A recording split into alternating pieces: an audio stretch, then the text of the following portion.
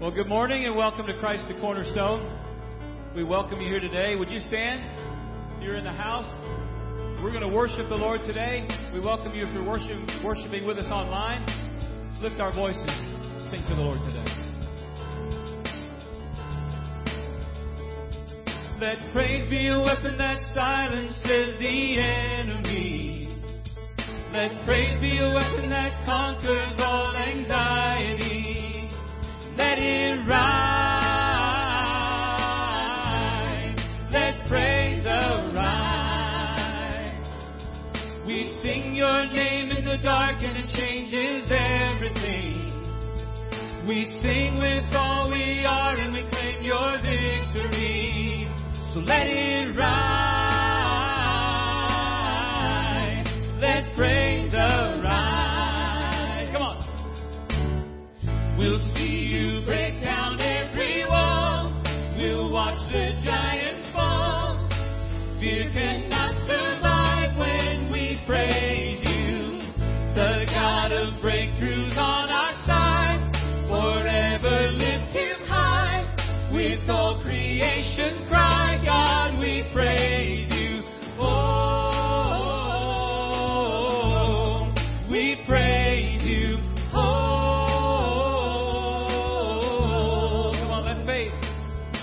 Faith be the song that overcomes the raging sea. Let faith be the song that calms the storm inside of me. Let it rise. Let faith arise. Let it rise. We'll see you break down every wall. We'll watch the giants fall. Fear cannot survive when we praise you. The God of breakthroughs on our side. Forever lift him high. With all creation cry, God, we praise you. Oh, we praise you. Oh, come on, sing it. And this is what living looks like. This is what freedom feels like. This is what heaven sounds like. We praise you, we praise you. This is what living looks like. This is what freedom feels like. This is what heaven sounds like. We praise you, we praise you. And this is what living looks like. This is what freedom feels like. This is what heaven sounds like. We praise you, we praise you. And this is what living looks like. This is what freedom feels like. This is what heaven sounds like. We praise you, we praise. We'll see you break down every wall. We'll watch the giants fall. Fear cannot survive when we praise you. The God of breakthroughs on our side.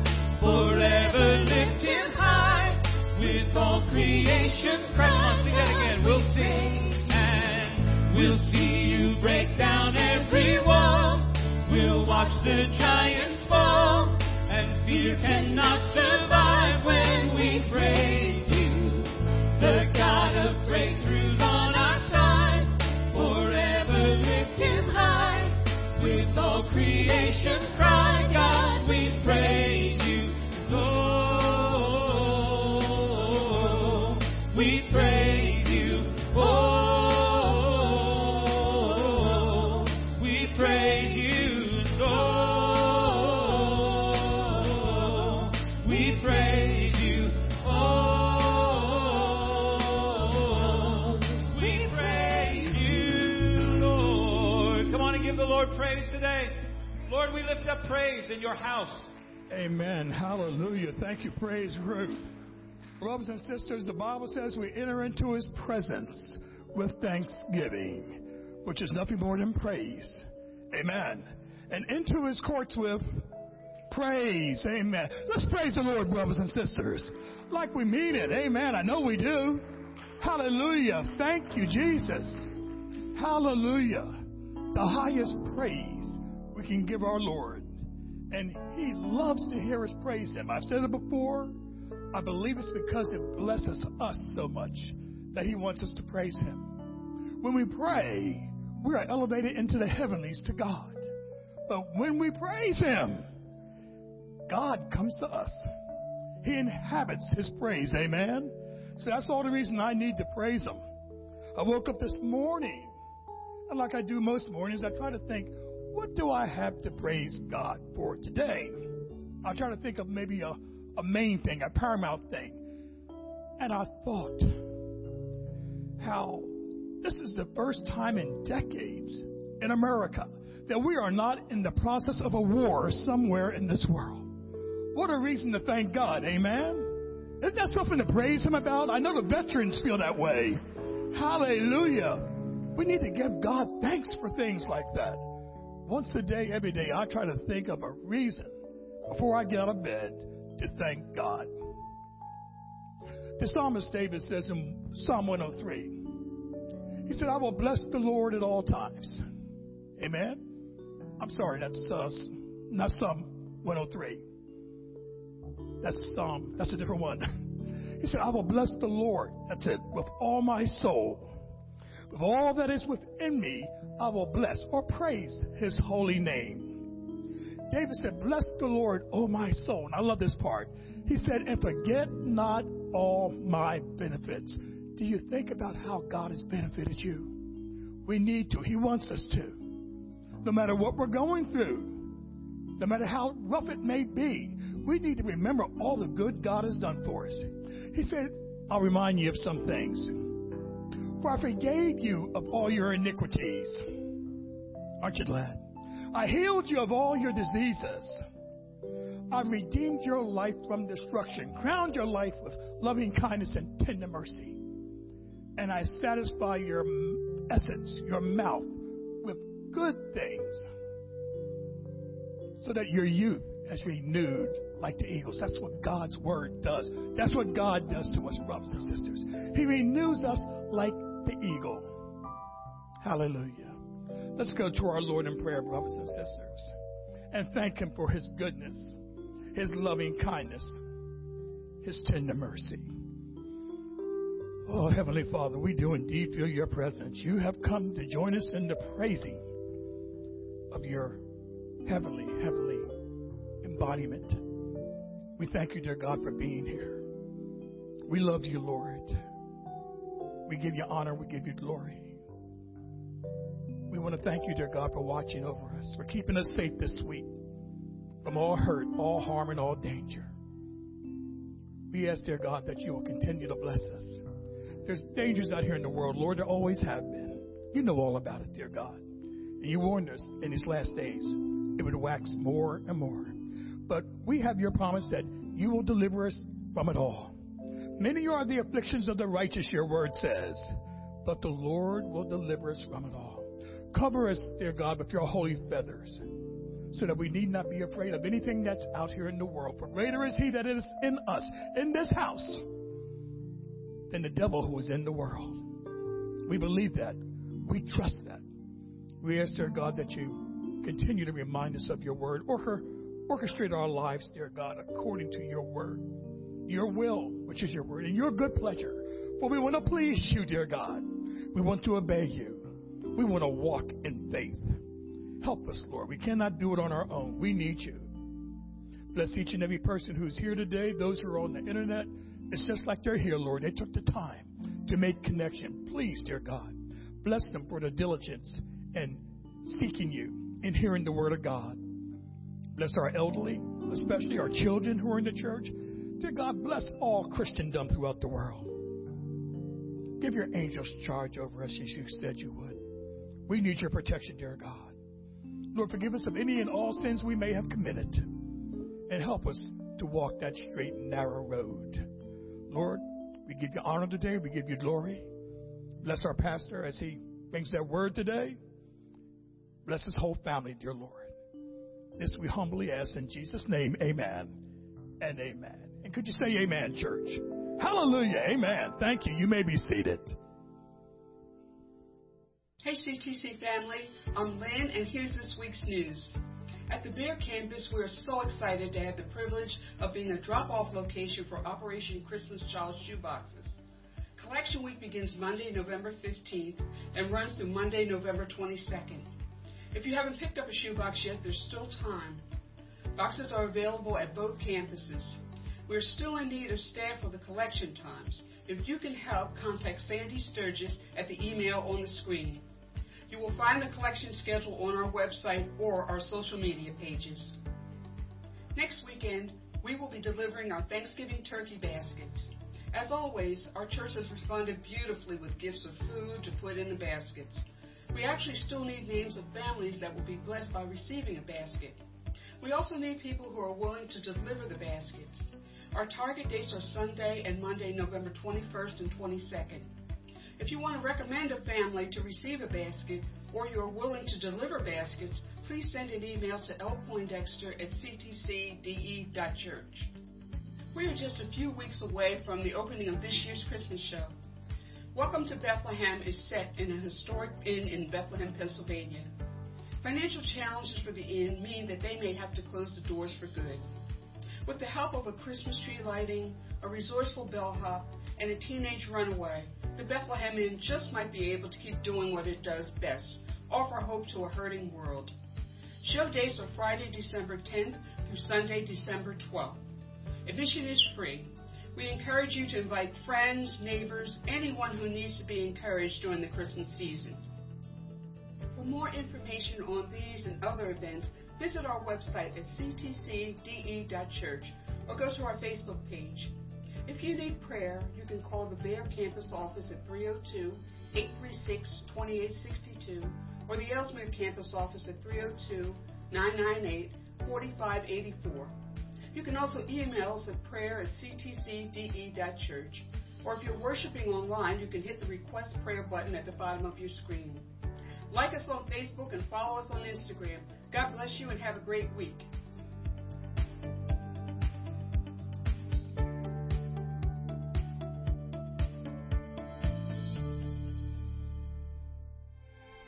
You served.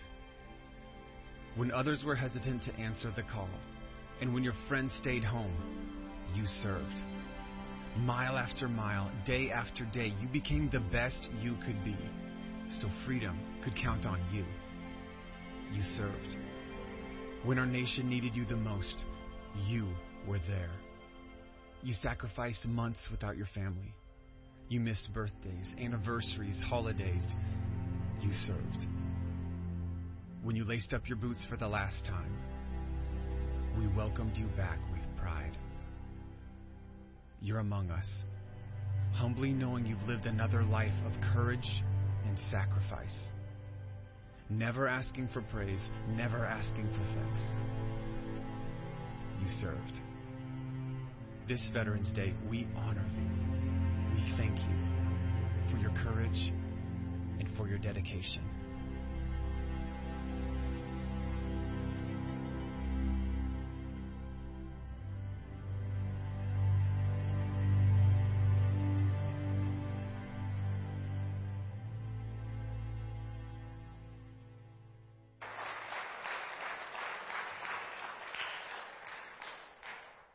Good morning, everyone. Yay! I love hearing good mornings. And welcome to the service today. And also I want to thank any veterans out there, whether you're in person or if you know someone who's a veteran or if you're watching online with us. So again, I wanted to just thank you all. And again, happy Veterans Day, even though it was last Thursday. So again, welcome to the service today. Hopefully everyone had a fabulous week. If you are new here and you are in the sanctuary, again, welcome. And before you leave, once you exit and turn your head to the left, you'll see the Welcome Center where you'll receive a free gift or be greeted by someone from our pastoral staff or be able to talk to someone from, this whole family. And if you're new here and you are online, again, welcome. So you can either click the New Here button at the top or the bubble that most likely just popped up in the chat right now. And before I forget about Connect cards.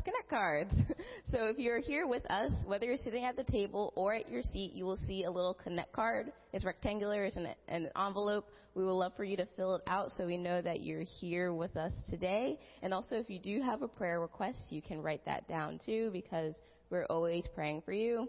And I didn't forget about any of you online. Same thing. At the top there is a Connect Here button, and also most likely a bubble that just popped up in the chat. And again, for those of you in the congregation, don't forget to put in the basket on your way out. Excellent. Amen. Great stuff. Great stuff. Because you are important, and these are just ways that we stay connected and we care for one another. We lift each other up. A couple of things I just want to mention to honor our veterans. You saw hopefully the table out in the mall area here. And there's an opportunity for you to just take a card and write down the name of a veteran in which service they served, and then slip that card up the post of the little flag there, and then stick the flag in one of the standards that are on the table, just to recognize each other. And then take a moment and give thanks to all the people from our congregation and families who have given themselves in service to protect us, our freedoms in the military service. So we honor our veterans this morning. Also, immediately after our service this morning, we're going to have a baptism of Renee and Matt and Rowan Mortensen. And I got my baptism shirt on. This is the shirt we wear. It says, "I have decided." And whenever you see me wearing this shirt, you know that I'm going in the water to get cold. And yay, the water's warming up. Woohoo! Glad for that this morning. The water's good. Come on in, we say about Jesus.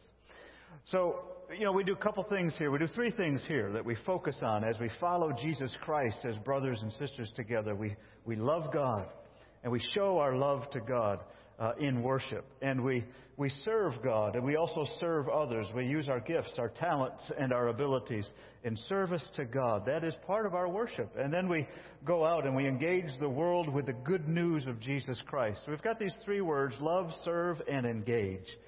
And as we do those things, we always want to be generous in them.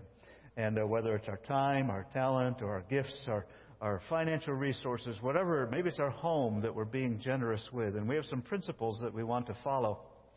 And so here, principle number 7, and I ask you to read this with me if you would, please. We give with a sense of loyalty in support of fellow believers. And a scripture that goes along with this one. Let's read this together. We know what real love is because Jesus gave up His life for us. So we also ought to give up our lives for our brothers and sisters. If someone has enough money to live well and sees a brother or sister in need but shows no compassion, how can God's love be in that person? Excellent question. One to reflect on. And also words to live by. Absolutely. Let's continue worshiping our Lord as we stand together, and I'll offer this prayer, and the team will come back to lead us. Let's pray. Heavenly Father, we thank you again for being with us. Thank you for all the opportunities that you give us to love you, to serve you, and to serve others, to engage the world with the good news. The good news of Jesus Christ. Thank you, Father. As we sing songs, as we continue to pray, as we listen to your word this morning and we hear you, come and be present with us still. Renew us, guide us, teach us. We ask all these things in Jesus' name. Amen. Amen. God is always with us. Good times, bad times, fire, the water. He's pulling us out. He's leading us. Guiding us, and we thank you for that, Lord. We worship you today. There's a grace when the heart is under fire. Another way when the walls are closing in. And when I look at the space between where I used to be and this reckoning, I know I will never be alone. There was another in the fire, standing next to me. There was another in the water, holding back the sea. Should I ever be reminded how I've been set free? There is a cross that bears a burden, where another died for me. There is another in the fire.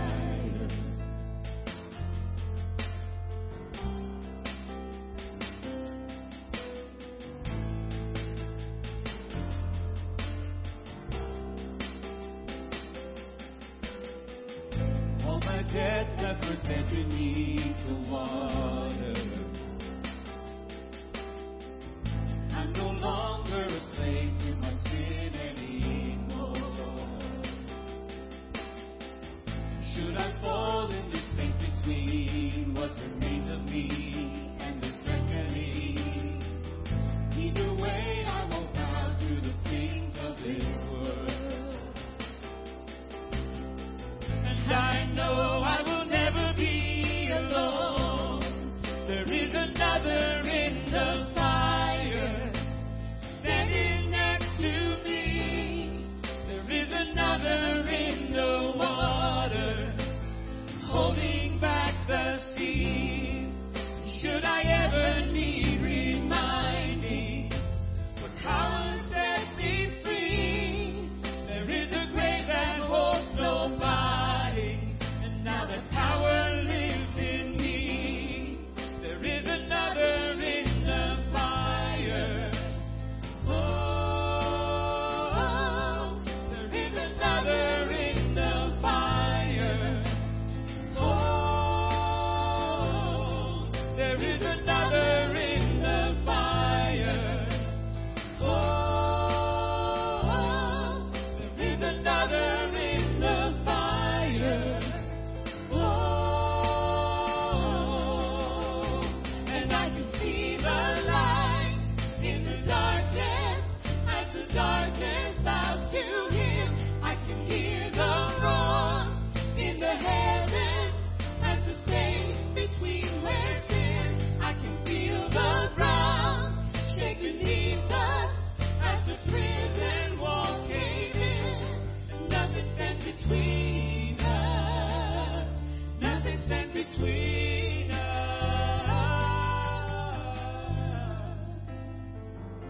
Oh, we thank you, Lord. Thank you, Lord. We worship you, Jesus. Come on, there is no other name. There is no other name but the name that is Jesus. Come on, somebody. He who was and still is and will be through it all. So come what may in the space between all the things unseen and this reckoning, I know I will never be alone. Sing it with us, I know. Come on. And I know I will never be alone. Oh, there'll be another in the fire, standing next to me. There'll be another in the water, holding back the sea. Should I ever need reminding how good you've been to me, I'll count the joy come every battle, 'cause I know that's where you'll be. Oh, and I can see the light in the darkness as the darkness bows to Him. I can hear the roar in the heavens as the space between where sin. I can feel the ground shake beneath us as the prison walls cave in. And nothing stands between us. Nothing stands between. There'll be another in the fire, standing next to me. Oh, there'll be another in the water, holding back the seas. Should I ever need reminding how good you've been to me, I'll count the joy come every battle, 'cause I know that's where you'll be. I'll count the joy come every battle, 'cause I know that's where you, come on. Count the joy come every battle, 'cause I know that's where you'll be. I'll count the joy come every battle, 'cause I know that's where you'll be. Count the joy come every battle, 'cause I know that's where you'll be. Hallelujah. Lord, we thank you that we don't have to do these things alone because you are with us. And Lord, over and over again in your word, you remind us of your mighty power. We see your hand at work. We see it in our own lives. We see it in your word. We see it in other people's lives. And Lord, we recognize today your mighty power. The Psalms are filled with scripture, songs, and prayers about how mighty God is. If you want to know how mighty God is and you want to hear it over and over and over again, just read the book of Psalms. It sings about his mighty power. And that's what sustains us. Amen? That is what sustains us. Amen? Lord, we worship you today, and we thank you for your mighty power. And we celebrate that and all that it means for us. Hallelujah. Lord, so mighty that even the winds and waves obey your voice. Thank you, Jesus. The wind is watching every gesture of your hand. Waves of fear collapse at your command. I know tomorrow when the pressure rushes in, you'll be there to rescue me again. And what a mighty God, what a mighty God you are. And what a mighty God, what a mighty God you are.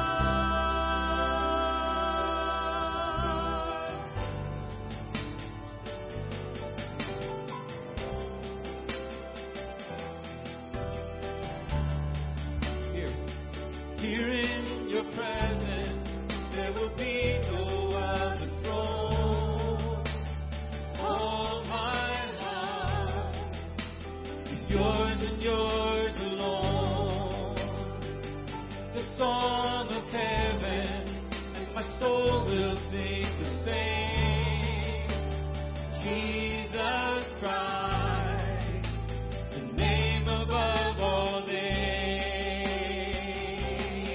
Oh, and what a mighty God, what a mighty God you are. And what a mighty God, what a mighty God you are. And what a mighty God, what a mighty God you are. Oh, and what a mighty God, what a mighty God you are.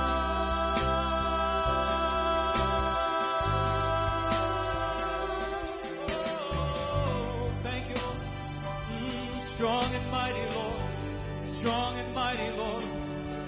That's who you are. Each and every day to us. We lift up praise to you, Lord. And glory, glory, and 1,000 hallelujah.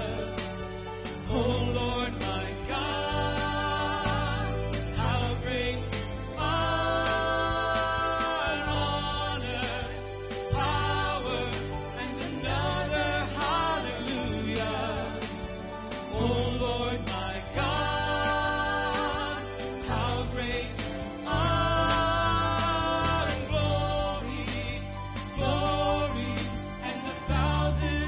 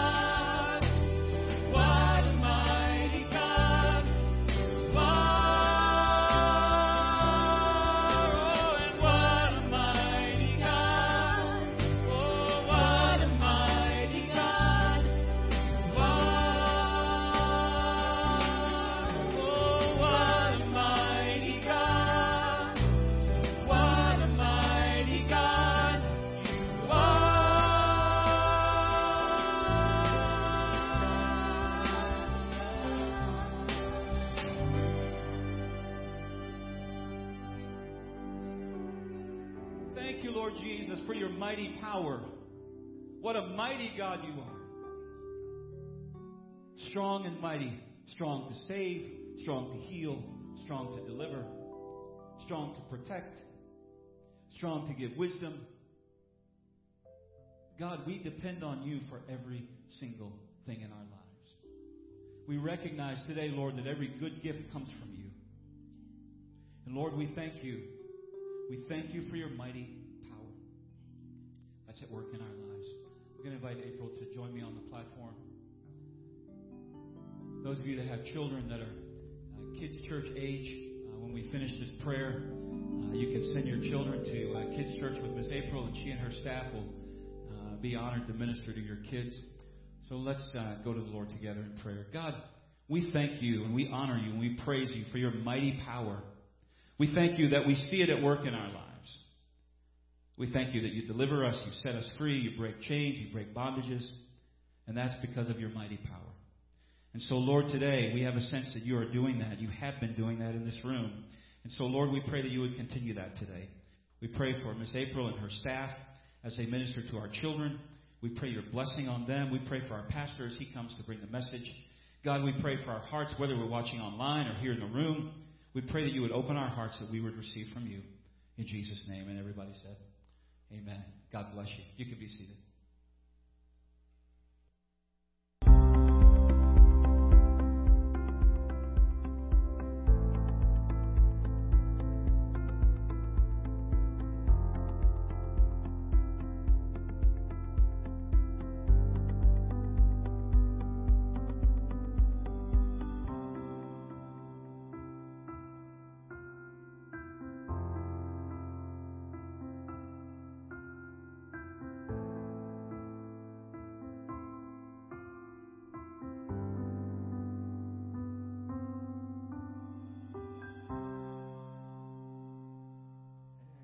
Again, as we worship and listen to God this morning. We're concluding our series called Parables of Invitation, and throughout this series I've been wanting us to look at some parables of Jesus and focus in on the task that we have as a church to invite others to faith in Jesus Christ.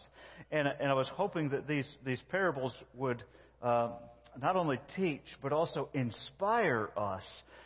Because this is, how you get a wedding invitation in the mail or an email or Facebook, however they do it these days. There are all kinds of ways that we communicate now. You get that invitation, and it has a special message. The person sending the invitation wants you to know something and wants you to experience something. And so God wants us to experience something also. So He sent His Son, Jesus Christ, with an invitation to come to Him, to come back home. And so all of these parables that Jesus used to teach are, one, to bring us back into a relation, each one of us, into a relationship with Jesus Christ, to God through faith in Jesus Christ.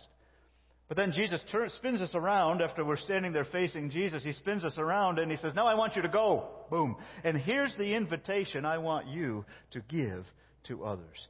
And these parables have been instructing us about things about that invitation. What does it say? So last week we looked at the parable of the prodigal son as we most know it. And we stopped in the middle of the parable, I guess 2/3 through the parable, just as the son returned home. And we heard that phrase, the son came home, the father says, my son was lost, now he's found, he was dead, and now he lives. So the party began. And that party is where we're picking up the story today. I want to ask you a question. Do you remember a time in your own life when you needed someone else to forgive you? Yeah, we all have. We all have. So think about that time. I want to tell you a time when I needed to ask my brother to forgive me. On the farm where we were growing up as teenagers, we heated our house totally in the wintertime with wood. We had 2 wood stoves, one down in the basement and then the other upstairs in the living room that didn't have a basement underneath it. Our house was built in the 1700s on the farm, and it had a stone foundation and a dirt floor cellar even when we lived there. And so it was pretty drafty back in those days. A house built that long ago gets like that. And so it was my brother and I, our responsibility to fill the basement with wood for the winter. And of course, we didn't have time on the farm during the summer because we were growing all kinds of crops. We didn't have time in the summer to harvest wood. So we did that during the winter time when we didn't have so much work to do.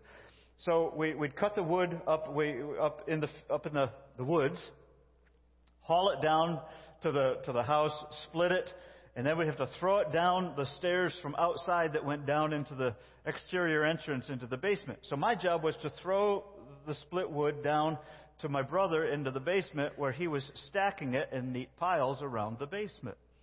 And so I was chucking the wood down, throwing it, and I could go a lot faster than Paul could stack it because I was just throwing it in. And I knew that, and we wanted to get the door closed so the winter cold didn't get into the basement as much. And so I'm just throwing it as fast as I can. And so a pile built up down in there, and I threw this one chunk of wood down in there, and it smacked onto another piece of wood, and it flew into the air, and it was spinning like this, and it smacked my brother right in the head. Now, I didn't see it hit him because it moved in a different angle and it was around the corner, around the wall. Now, my brother was not real happy with me. And he even had the gall to accuse me that I did that on purpose. I didn't do it on purpose. I couldn't plan to land it on this wood so that it went at the right angle to smack him right in the head. I'm not that good. Doesn't mean that if I was that good, I would.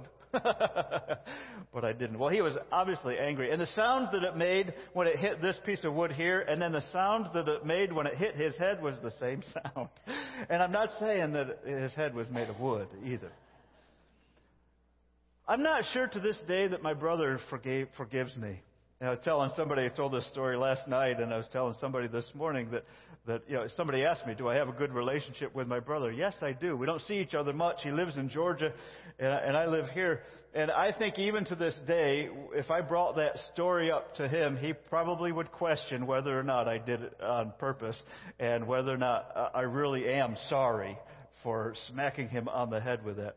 There are times when we have to offer forgiveness to others. My brother needed to offer forgiveness to me. And I need to offer forgiveness to people many times. And we have to learn how to forgive. The parable of the prodigal teaches us a lot about the need and the how of forgiving. So let's turn to that parable, Luke chapter 15, verses 24 through 31. I'm not going to read the whole parable. I'm going to start with that, what I've referenced already, verse 24. It's right in the middle of the sentence, at least in this translation of the Bible. Verse 24 is the middle of a sentence. And we know the beginning of the story. The son went away. The father watched for him. And finally, when the son came back, the father received him and restored him, not just as a servant, but the father refused to have his son be a servant. His son came back to the position of a son, which he had once vacated. And that's significant for us to realize that the son was restored as a son. And so it says, for this son of mine was dead and has now returned to life. He was lost, but now he is found. Can't say that word. So let the party begin. Meanwhile, I love that part, meanwhile, back at the ranch, literally speaking, back at the ranch, the older son was out in the fields working. The older son had not heard or seen anything about the hubbub that was happening at home. That's a nice biblical word, hubbub. And when he returned home, he heard music and dancing in the house. And he asked one of the servants, "What's going on?" He was told by a servant, not by his father, "Your brother is back. And your father has killed the fattened calf. And we're celebrating because of his safe return." Let me tell a couple things that are going on in this part of the parable. He was out working in the fields. He heard the music and the dancing. This brother was doing what he was supposed to be doing. It says, your brother is back, and he was told, your father has killed the fattened calf, and we're celebrating because of his safe return. Now, of course, you can understand the anger and the jealousy of the older brother. So verse 28 says, the older brother was angry and refused to go in. Have you ever been so angry that you've refused to go into something? We can relate very easily to this older brother. And the father comes out. Notice how in the previous verses, the father continues to call the younger brother my son. But listen to how the older brother refers to his brother. His father came out and begged him. But the older son replied, all these years I've slaved for you. Never once have I refused to do a single thing you told me. And in all that time, you never gave me even one young goat for a feast. Now, a goat is the feast of a common person. And it would be very rarely used for a common person to find a goat, because they didn't have goats, or maybe they did, but they needed to raise the goat for milk and for cheese and for other. And when the goat was old, then they might have sacrificed the goat so that they could have clothes, or they could have shelter, or they could use the skin and the other parts of the goat that could no longer produce milk or produce additional livestock. The goat was a very common thing to have, but still, even for common people, it wasn't necessarily a luxury. But except for some people, they maybe never have gotten a goat. And so the older brother is saying, not only did you have many goats, my father. You could have given many goats to me to celebrate life with my friends, but you didn't even do that. And listen to what he says. Yet, when this son of yours, husbands and wives of children, have you ever said to your spouse, this child of yours has done such and such? You know what you're saying. What you're saying is, I have no responsibility. I have no relationship with this child that you raised. And we do it in jest, I really hope. But this son of the father, refuses to recognize his brother and the relationship that he has with him. He is cutting him off. But the father refuses to cut him off. And so, yet when this son of yours comes back after squandering your money on prostitutes. Now, last week we talked about the word prodigal. And we defined the word prodigal, as it does in the dictionary, as wasteful. It also can be defined as lavish. And we talked about that. We see how wasteful the son is, but we see how lavish the father is with his love, with the party. And it's symbolic of the lavishness of God's love for you. God lavishes his love on you and me. And this word squandering is a synonym of the word prodigal, a synonym of the word lavish, a synonym of the word wasteful. We need to hear that. The brother is clearly identifying that the other brother has been wasteful. He squandered your money on prostitutes, and yet you celebrate by killing the fattened calf. Not a goat, but the calf that we've been raising for that very special, perhaps once in a lifetime celebration. What is up with this, Dad? Are you feeling the anger? And his father said to him, I wish Jesus had said a little bit more about the father. Because to me, in my human perspective, the father is a little too relaxed and a little too calm. If these two boys were mine, and I only have one son, I would have been a little bit more angry with the older brother than the father appears to be. But I think that tells us something also. It tells us about the forgiveness and the reconciliation that the Father is modeling for both of His children. And He says, His Father said to him, "Look, dear son." And the term "dear son" here in the original language is an intimate, affectionate name. And the Father is clearly connecting these two brothers to Himself. So He said, "My child, my beloved child, you have always stayed with me, and everything I have is yours. It was, it is, it will be." We had to celebrate. We had to celebrate. We had no option but to celebrate. There's life happening here. You have to celebrate life.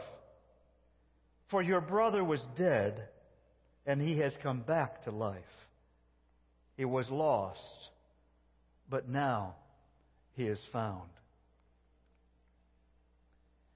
Jesus says to us often, "Forgive others." The Father is modeling forgiveness to us. There is reconciliation in this family. There is deep hurt in this family.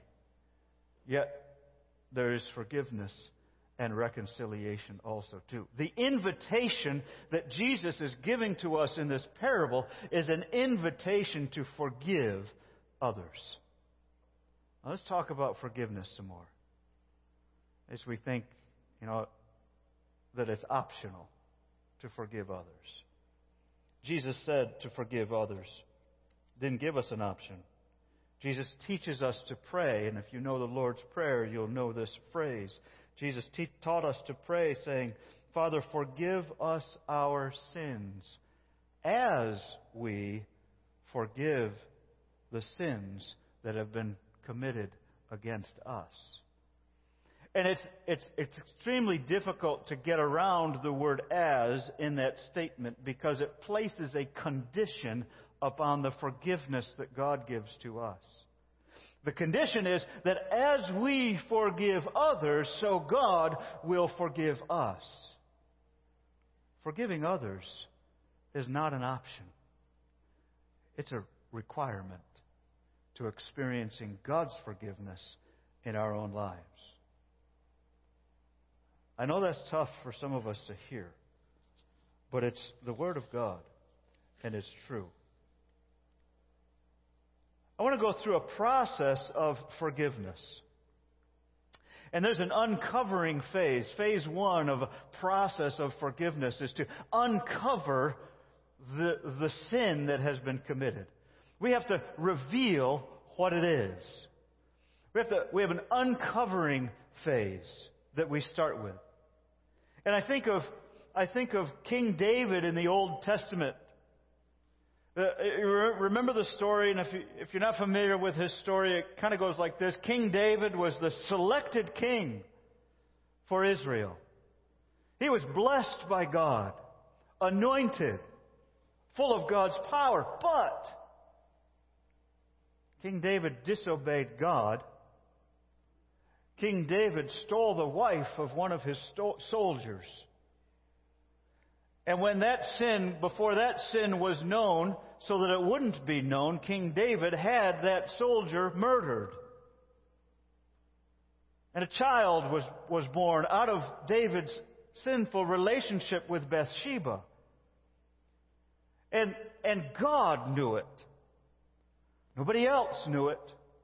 And so God needed to confront David in his sin. He needed to uncover his sin. So God sent the prophet Nathan to David. Nathan told David a story about a man who sinned. It was just a parable. It was just a story. But in hearing that story, David recognized how in the story that man sinned and he should be greatly punished for his sin. And then Nathan turned around to David and said those heart-piercing words, "David, you are that man." The sin was uncovered. It was revealed before David. And so when we come to relationship with God, we've all got to know that the sins that we have committed are going to one day be fully revealed. We're going to have to stand before God and face the reality of all of our actions, all of our decisions, all of our thoughts, all of our feelings. And we're going to have to account for them. Our sins will be uncovered. And there are many things in our lives today that we think that we've done wrong, but they will get uncovered. What hope do we have? Our hope is in Jesus Christ, who forgives us. That as my sins are uncovered before the Lord our God, the pure and holy God, and I stand before God, and God says, Roger, you remember this? You remember this? Do I need to remind you of this? And when I begin to feel that shame that pours over my body, that says to me, you don't deserve to be here, I will be standing next to Jesus. And I will turn to Jesus. And I will say, Jesus, please help me. And Jesus will say, Roger, you have confessed your trust and your faith in me. And by your faith in me, Jesus is going to turn to his heavenly Father and said, Roger's sins are forgiven. Let him in. Give him new life. And you better believe that I stand here before you, and there are times when I confess my own sins to you, but believe me, I have never confessed all of my sins to you. And I am never going to confess all of my sins to you.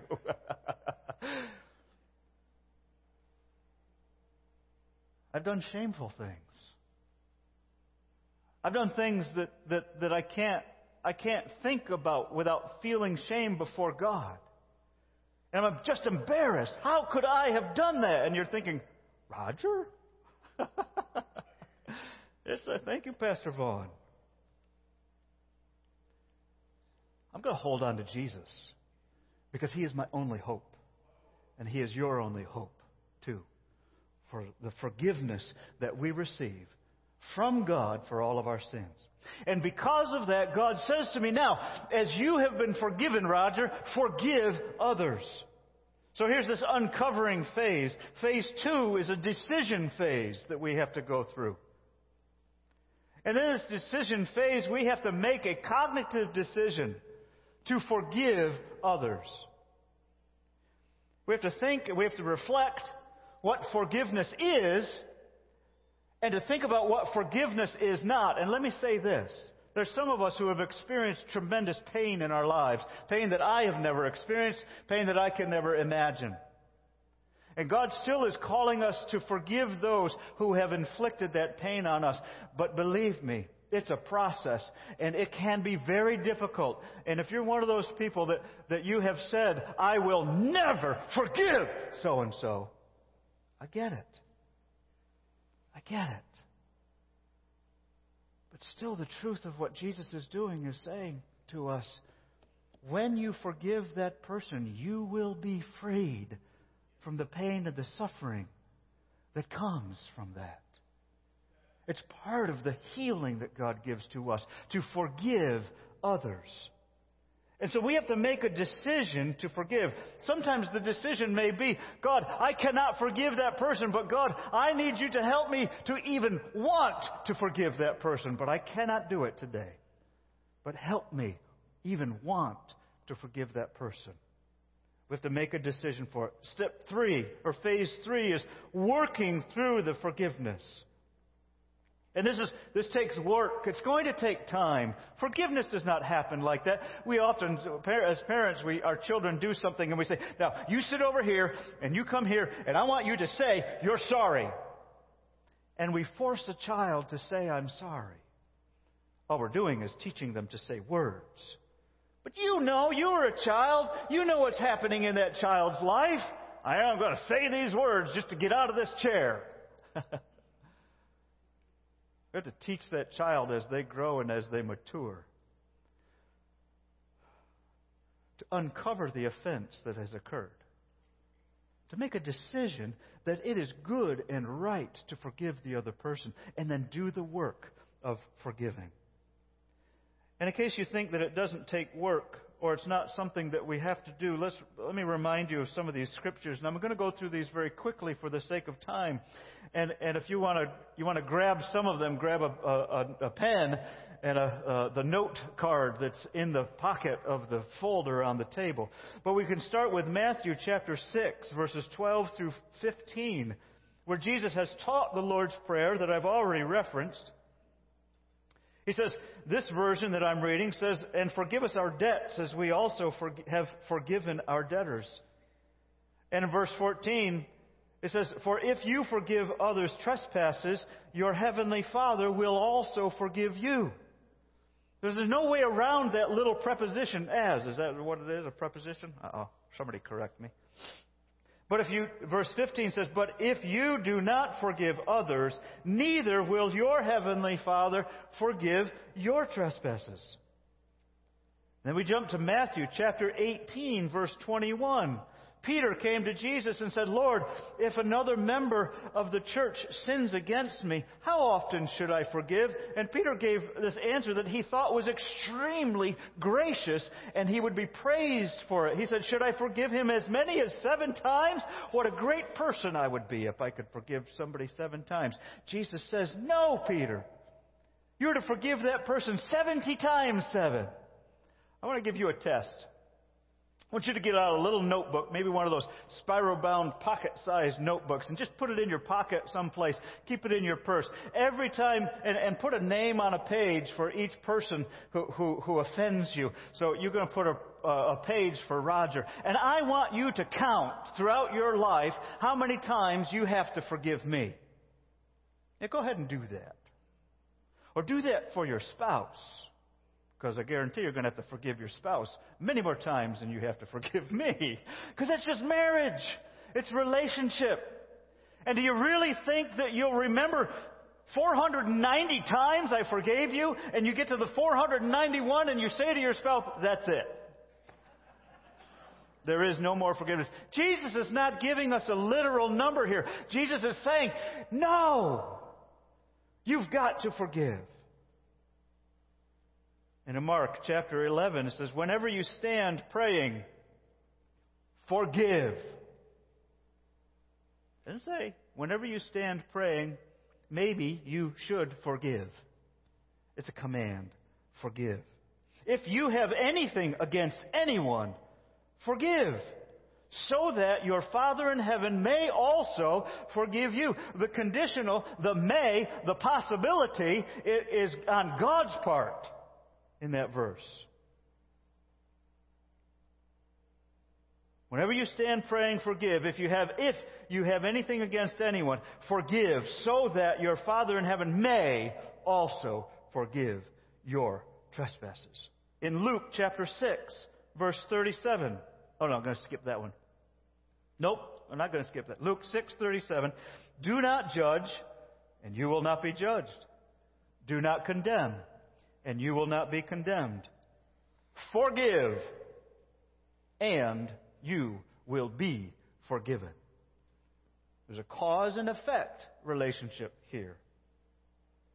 In Luke 17, verse 4, if the same person sins against you 7 times a day and turns your back on you 7 times and says, I repent, Jesus says, you must forgive. In John 20:23, if you forgive the sins of any, they are forgiven them. If you retain the sins of any, they are retained. Our forgiveness or our lack of forgiveness has power in our lives. Don't forget that. Colossians 3 verse 13 says, bear with one another, and if anyone has a complaint against another, forgive each other, just as the Lord has forgiven you, so you also must forgive. It takes work. It's the work phase. And maybe during this work phase, you need to take these scriptures and put them someplace so you can be reminded. But be honest with God about forgiving certain people, perhaps, because I know it can be painful and difficult. So grab a brother or a sister that you trust, a brother or sister in Christ, and say, I need to forgive somebody, and I'm having a hard time doing it. I can't even conceive of what my life would be like if I actually did forgive that person. I do not want to forgive that person. I am so angry about what they said, what happened, what they did to me. They drastically changed my life. I cannot forgive them. Would you please pray for me? Because I'm willing to risk that because Jesus has said forgive, that when I am able to forgive so-and-so, my life will change. You know, some of us withhold forgiveness. But withholding forgiveness is like me drinking Drano or any other poison, thinking that it's going to kill the person that I'm angry at. No, it's not. Me withholding forgiveness is going to do nothing to that person. It's only going to hurt me. Free yourself from that burden through faith in Jesus Christ. Pastor Vaughn. Then we get to the last phase, which is the deepening phase. And this deepening phase continues. It really goes back to the uncovering phase again. Let's have that. Go ahead and click that part of the slide. The uncovering phase, and this cycle goes over throughout our entire lives. And let me tell you that if you work on the habit of these practices, it'll become a habit for you. You'll begin to let go of little infractions that people do to you. If you practice these things, and then it'll get easier for you to offer forgiveness to those more difficult things. Jesus says, forgive. Pastor Vaughn told me this week, as we were talking about this, that he remembers growing up without a father. And how he was angry, bitter, resentful towards his father. Because and especially he would see other young boys. And even in adulthood, Pastor Vaughn sees me talk about my father. And Pastor Vaughn gets resentful sometimes about his own father. What his father didn't give to him like what my father gave to me. And so Pastor Vaughn in that moment has to go back through this process again. Even though he has forgiven his father many, many times, many, many years ago. Did you get to 490? But who's counting? Right? So this is a repeating process. We may have to forgive the same person over and over again. There are people in my life, some church people say harsh things to their pastor. Because I don't do everything that everybody wants me to do. I can't possibly do what everybody wants me to do. And they get mad, they run away they walk away from the church, or they call me up.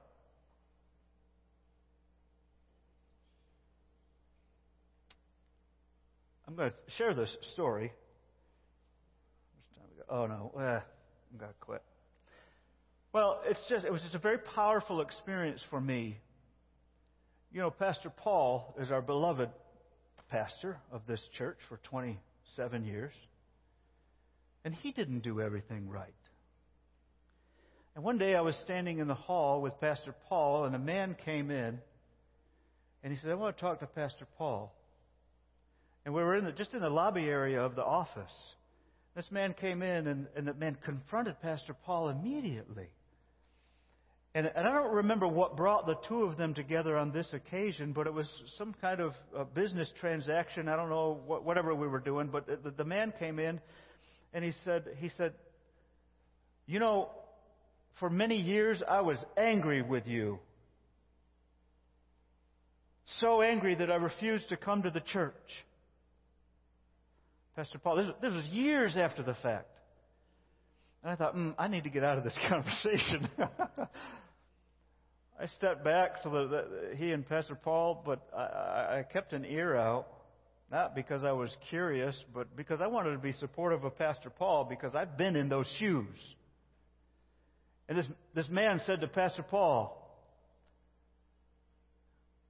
"You did my wife's funeral, but afterwards you never spoke to me again." And I resented that for years and years. And the man never said, "I'm sorry for resenting you." But for years, Pastor Paul never even knew that that was an offense to the man. What was Pastor Paul supposed to do about it? But in this moment, of course, Pastor Paul says, "I'm sorry." I don't know if that man forgave him. But we have infractions. We get offended by what people do or what they don't do. And we have to forgive. So here's a process that can help you do that. Pastor Vaughn was talking about how over and over he had to forgive his father. All of this, believe me, all of this needs to be couched in intense prayer with others. Let me ask you. In the parable, this brother has to forgive his brother, that he won't even acknowledge as his brother. We see no indicator that the brother forgives the other brother. Jesus doesn't give us that. He just tells us that we've got to forgive, and He gives us the model of the Father, who is a model of what our Heavenly Father does for us and for others, to forgive. Where are you with someone in this forgiveness process? Where are you in your relationship with God in asking for forgiveness? Are you in the uncovering phase? Are you denying your own sinfulness? Are you honest about it with God? Maybe you need to come and kneel at the platform area as we sing and as we pray and say, "God, I have pretended that you didn't see what I did. But I know you do, and I need your forgiveness. I want to know, God, that you forgive me." And what God does is He gives us His Holy Spirit to witness with our own human spirit that our sins, all of them, are forgiven. Glory to God.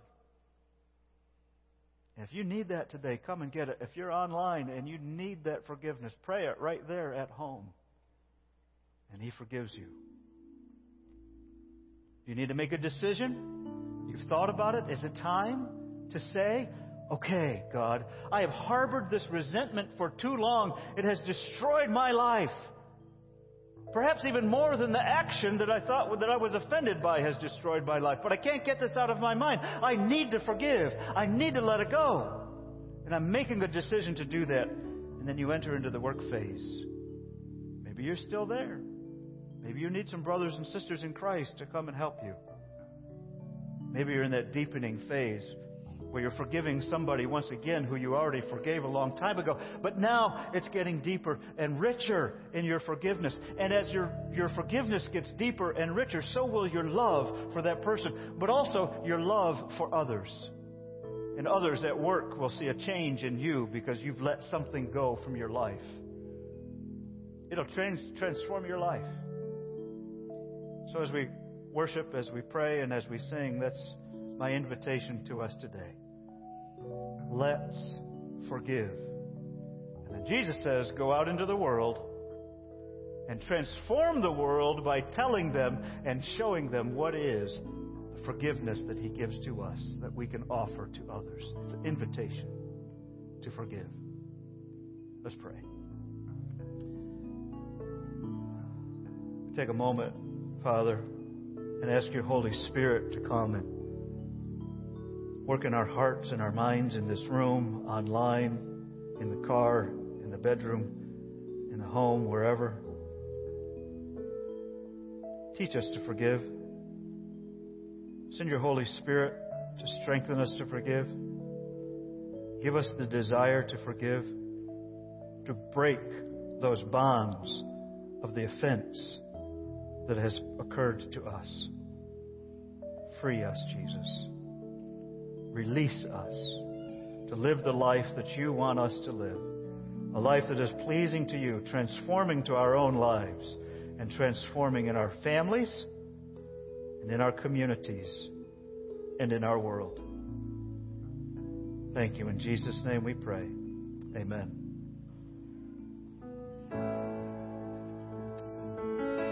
Would you stand with us this morning? Again, you've heard the invitation.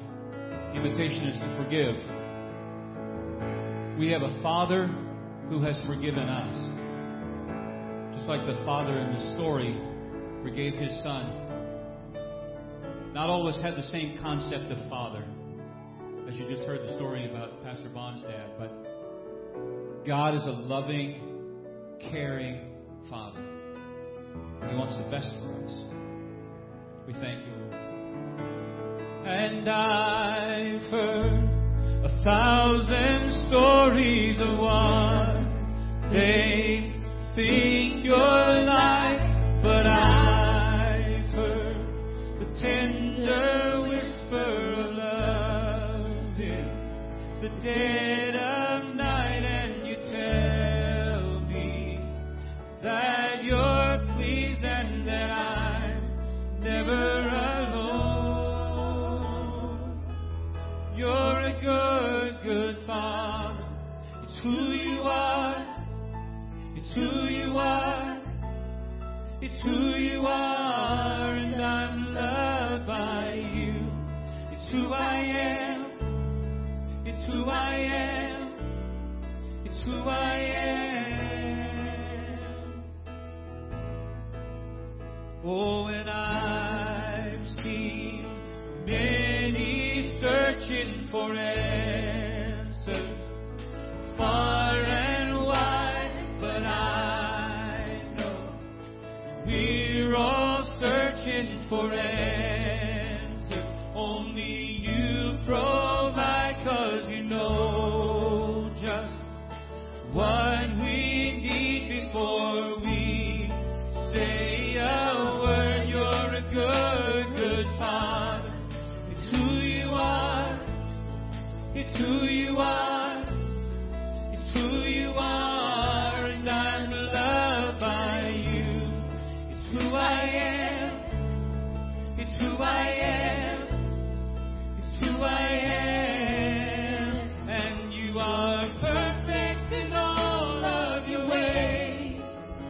You are perfect in all of your ways. You are perfect in all of your ways to us. You are perfect in all of your ways. Oh, you're perfect in all of your ways. You are perfect in all of your ways to us. Oh, this love so undeniable, I can hardly speak.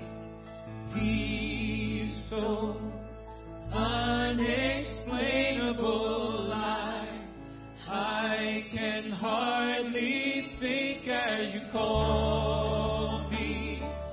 Deeper still as you call me. Deeper still as you call me. Deeper still into love. Love, love, you're a good, good Father. It's who you are. It's who you are. It's who you are, and I'm loved by you. It's who I am. It's who I am. It's who I am. Lord, we thank you that because of who you are, we can be who we are. We can be who you are making us to be, who you are calling us to be. Because of your forgiveness, and because you have forgiven us so much, Lord, we ought to forgive one another. So, Lord, we ask you to help us to walk in that forgiveness every day of our lives. We ask you, Lord, that by your Holy Spirit that you would help us to do just that. We thank you, Lord. We pray you would send us from this place with that Spirit in the name of Jesus. Before you leave today, again, there's a baptism that's going to immediately follow this service. It's out in the mall. We encourage you to stay around and join us for that. And God bless you. Have a great week.